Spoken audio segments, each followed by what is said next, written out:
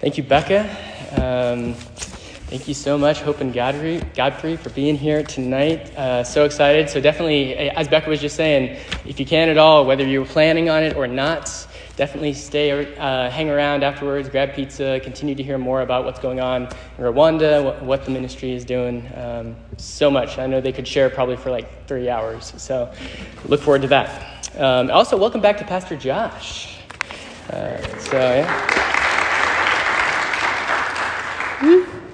Okay. Good to have you back, brother. So we're diving in terms of the preaching of the word, the scriptures tonight. We're picking up essentially where we left off last week in Romans. Only I'm going to overlap the reading just by 2 verses. So the last 2 verses that we ended with last time, I'm going to overlap those just for some kind of continuity and some context as we flow into our passage proper tonight, which is going to be Romans 10:14, all the way through to the end of the chapter, a big chunk. It's verse 21 there. So let us go ahead and do the thing where we stand for the reading of God's word as we are able. So God's word in the scriptures, picking up verse 12 of chapter 10, says this. For there is no distinction between Jew and Greek. For the same Lord is Lord of all, bestowing his riches on all who call on him. For everyone who calls on the name of the Lord will be saved. 14. How then will they call on him in whom they have not believed? And how are they to believe in him of whom they have never heard? And how are they to hear without someone preaching?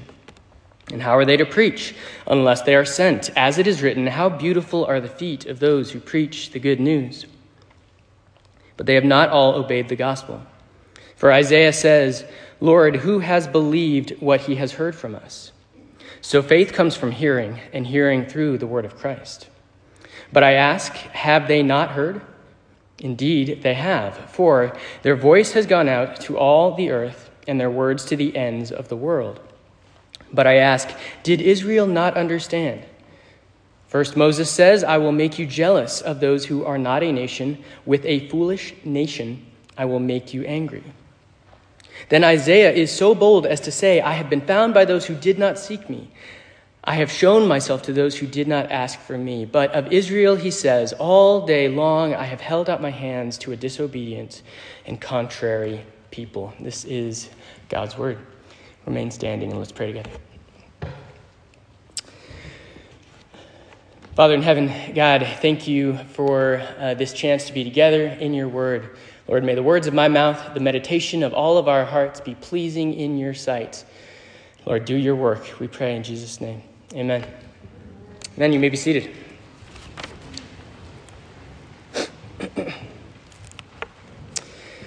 Okay. So, church, just side note before I dive in, I felt like it was very cool that we have Hope and Godfrey here, and then we have this text that is very, as we'll see as we go along, very missional, right? About the gospel being preached and going forward. So I think that was a cool providential syncing up. But as we look at this passage, there's a lot going on, a lot to process, a lot of goodness to reflect on. And as I was doing that this week, I began at one point to think about one of our constitutional norms in this country, a political tradition that we have, and that is this thing that we call the State of the Union Address. And that's, where I got the inspiration for the title tonight. And, of course, if you've been around a little bit, you have some experience, you know that the whole mission of these speeches, the basic point of them is essentially in line with the Constitution, to give the President of the United States an opportunity to stand before the houses of Congress, essentially the whole nation, and to just give one kind of very clear, overarching kind of summary statement about where we stand as a nation on all kinds of fronts. Where are we? And in a sense, to the best that they can tell and that they can influence, where are we heading? Where are we going? That's kind of the point of this statement. It's a reflection backward, where we've been, and also a projection forward into the future, as much as, a human can do that. See, I thought about it this week. It's kind of like the idea of the setting of the sails, right? A big ship, you set the sails, you know where you are, and then you set the sails to where you're going, ideally, where you want to head. In a similar way, as I was processing this passage this week, it seems to me that likewise here, there's kind of this State of the Union address for Paul in this letter at this point, in these verses, the 8 verses that we're looking at here tonight. Only in Paul's case, instead of this a State of the Union address like one of our presidents might give, focused on just one particular nation, Paul here is giving this kind of State of the Union of the gospel itself. Where is the gospel? What's been going on with the gospel as it is in the world and as it is going forward? What has been the case, and what do we expect going forward as we think about the truth of God's word being proclaimed? And we see a reflection here, especially this whole section, as you know, if you've been with us. It's about this relationship, and especially the dynamics between Jews and Gentiles alike. What do we expect going forward? And really, I think what Paul is saying here, and what he is pointing out, and has been pointing out along the way at many points as we've gone, is that we are seeing, and Paul is kind of addressing, what is a Jewish rejection, by and large, of the gospel.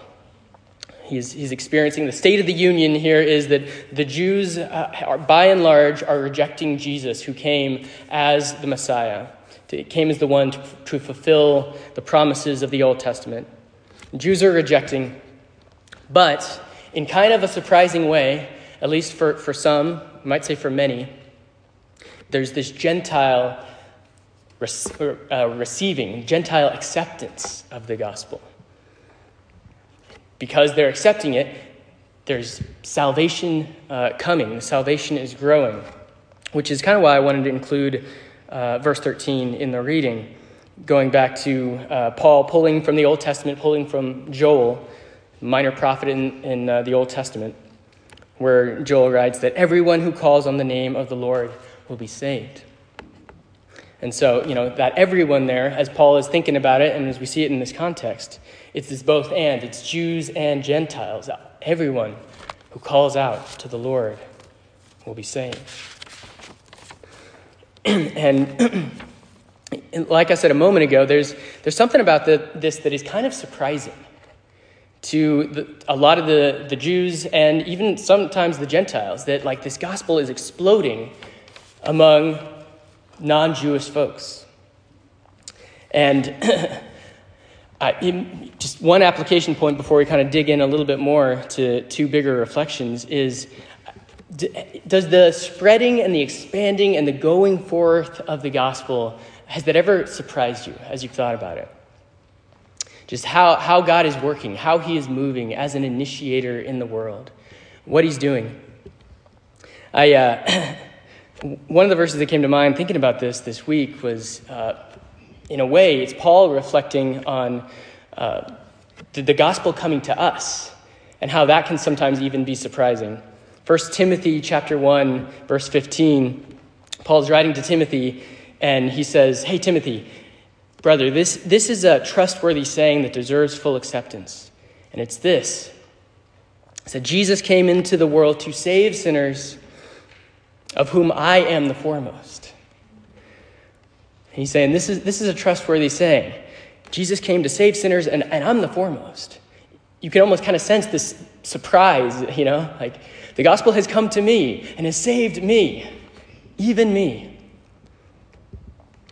And I think there's a little bit of that going on for Paul, that he's kind of trying to explain this surprise of hey, the people that we thought were going to really wrap their arms around the gospel, not so much. But these other people, man, there's a lot of them who really are. They're hungry for this gospel, and it's taking root, it's growing, it's flourishing among them. Have you ever had that in your own heart life? Been surprised at your own, maybe, own salvation, own faith, or someone else. The gospel is surprising, and it is good news. And with that kind of as background, the state of the union, Jewish rejection, by and large, Gentile accepting and receiving. Two kind of bigger reflections that I want to think about for the next few moments, with looking at what the verses are telling us here. And really, it's just two observations about who God is that we see from this passage that I want to highlight. So I'll just go straight in because I want to leave plenty of room for, eating pizza and talking with the Rutaganguas. Try not to take too much time here. Number one is this. God himself is a missionary God. God himself is the initiator. He is the one kind of personally doing it in a lot of ways. I think we see this truth in this passage in a couple different places, in a couple different ways. Big one is verse 20. In my mind, we see Paul here pulling from the Old Testament, pulling from Isaiah. He pulls this passage in which it's Isaiah speaking prophetically. It's in the Lord's voice, and the Lord says, I have been found by those who did not seek me. Especially the second half. The Lord says through Isaiah, I have shown myself.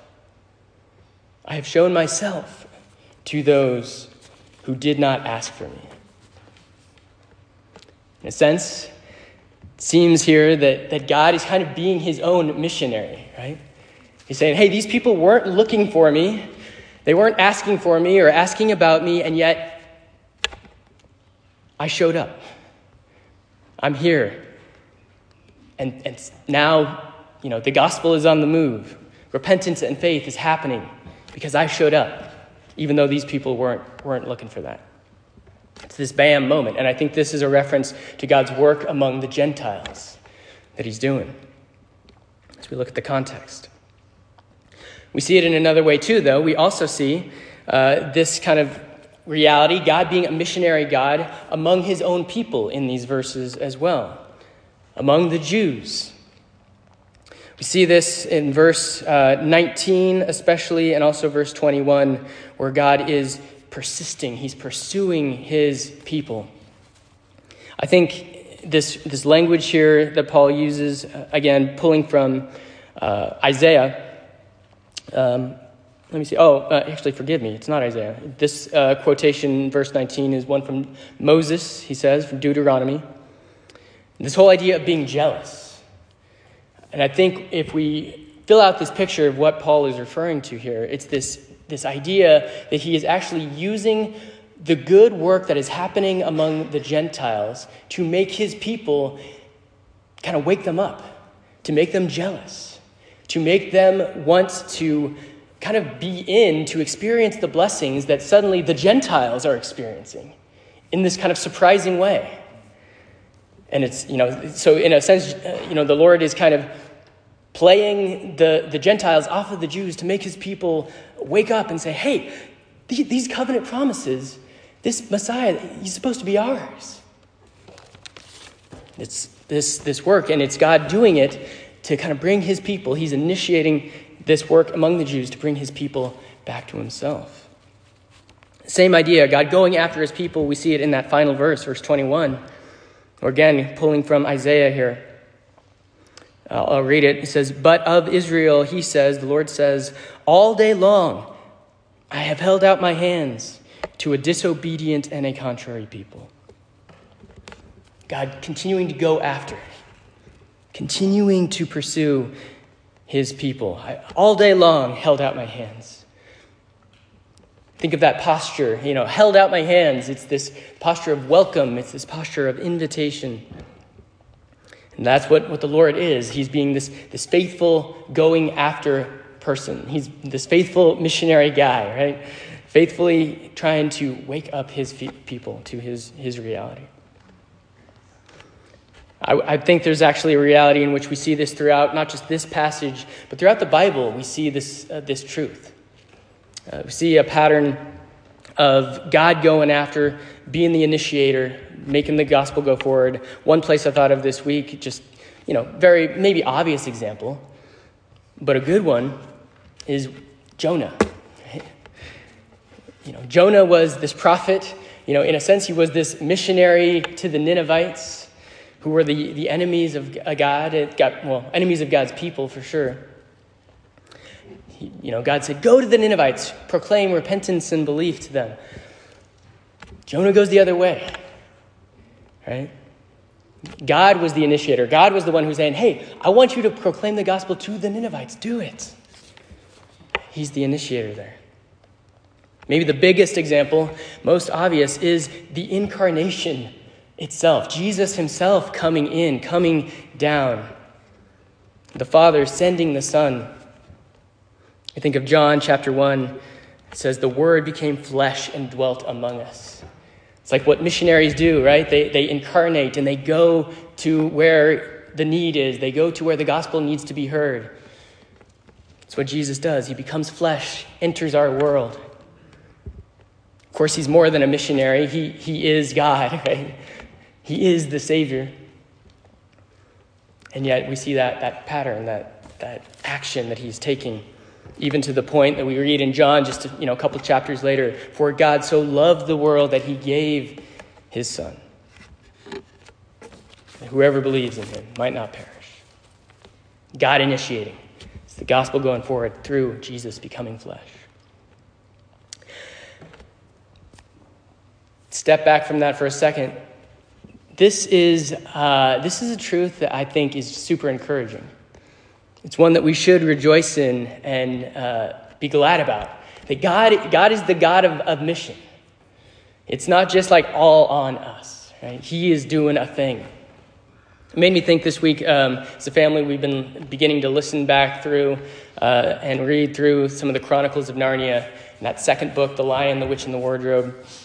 And, that kind of famous, iconic scene where it's the children, and they're just trying to figure out what's going on in Narnia, and they interact with these beavers. And, one of the things that Mr. Beaver says is, Aslan is on the move. Right? And they fill out the picture. Who's Aslan? Oh, he's this lion. He's not tame. He's not safe, but he's good. But it's that truth that Aslan is on the move, right? God is on the move. Aslan is this yeah, amen, right? He's this picture of God in the Chronicles of Narnia. So God is moving. He's doing stuff. He's the one initiating. It's first reflection. Secondly, though, to keep us moving along and moving towards pizza, is that God, not only is he the initiator and the missionary God, but he delights as the missionary God, as the initiator. He delights to use ordinary folks. He delights to use ordinary things to spread his word, to do that work of gospel proclamation. I use the word delights. I think that's true. But it's that's his plan. That's what he has ordained. This is how the gospel is going to go forward. Think about, especially, let's see. I think we see this especially in the text in verse 14 and 15, where we see this kind of chain, this causal link, cause and effect, where we talk about the gospel. How is the gospel going to go forward? And so Paul asks the series of kind of rhetorical questions. And he says, the gospel is going to, so back in verse 13, all who call on the name of the Lord will be saved. Well, how are they going to call on the name of the Lord?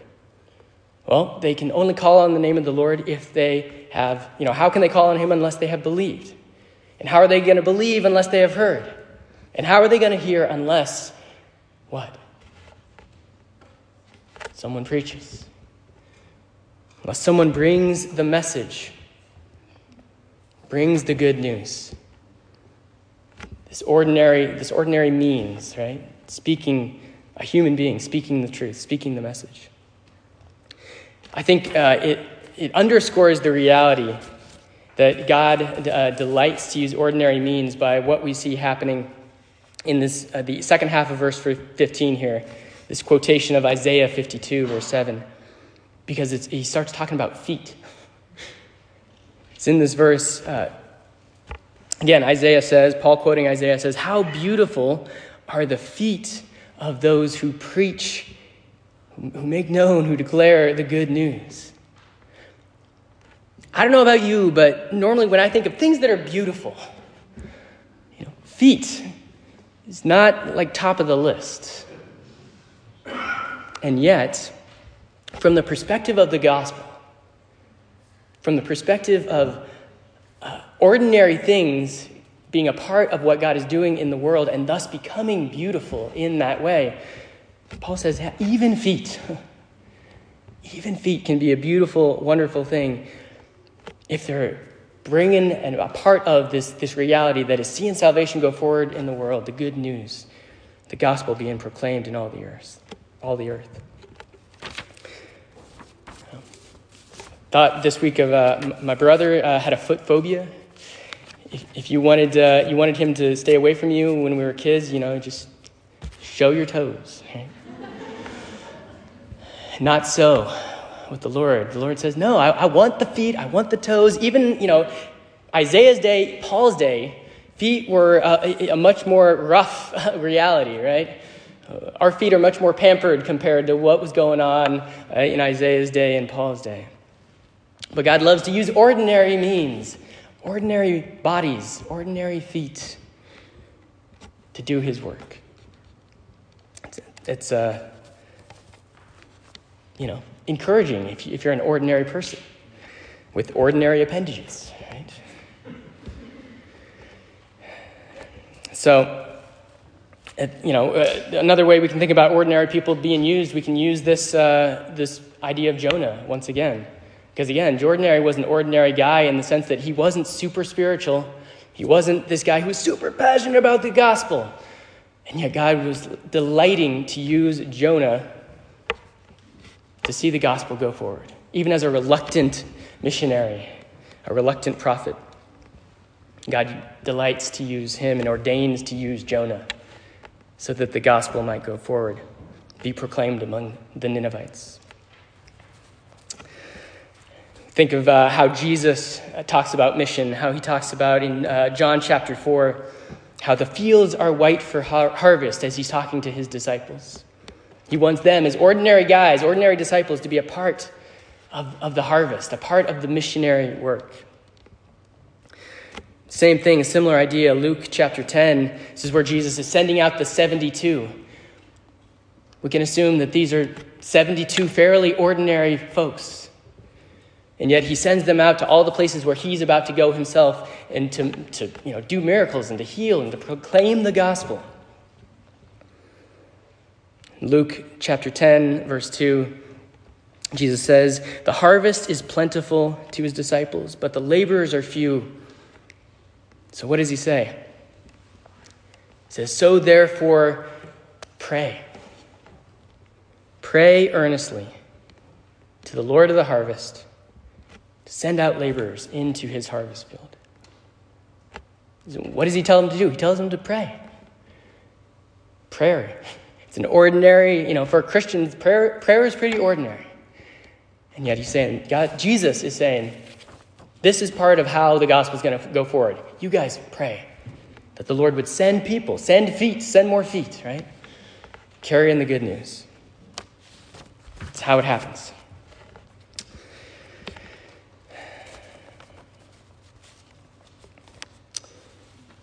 I'm trying to skip through some of my notes here. I guess the other thing I want to hit here before we begin to draw to a close is just the reality that even though God himself is the missionary God, he's the initiator, he delights to use ordinary means, ordinary folks. We're also told, verse 16 and 17, it's not always successful. It doesn't always light up. Hearts aren't always, caught aflame as we do this work. Verse 16, let me find it again. It says, "But they have not all obeyed the gospel. For Isaiah says, 'Lord, who has believed what he has heard from us?'" In other words, it's not always going to be acceptance and on fire. Yes, thank you so much for this message. There's going to be those who do not obey, who do not repent and believe, who do not put their faith in Christ. But that, I think, too, becomes an opportunity, going back to the first point, to trust in the God who is himself the God of mission. He is the missionary God. We get to just be faithful, to do the work, to tell the thing, and leave the rest to him. Makes me wonder, just think of application for us as we sit in this room this evening, about God wanting to use ordinary things, ordinary people. How has God gifted you?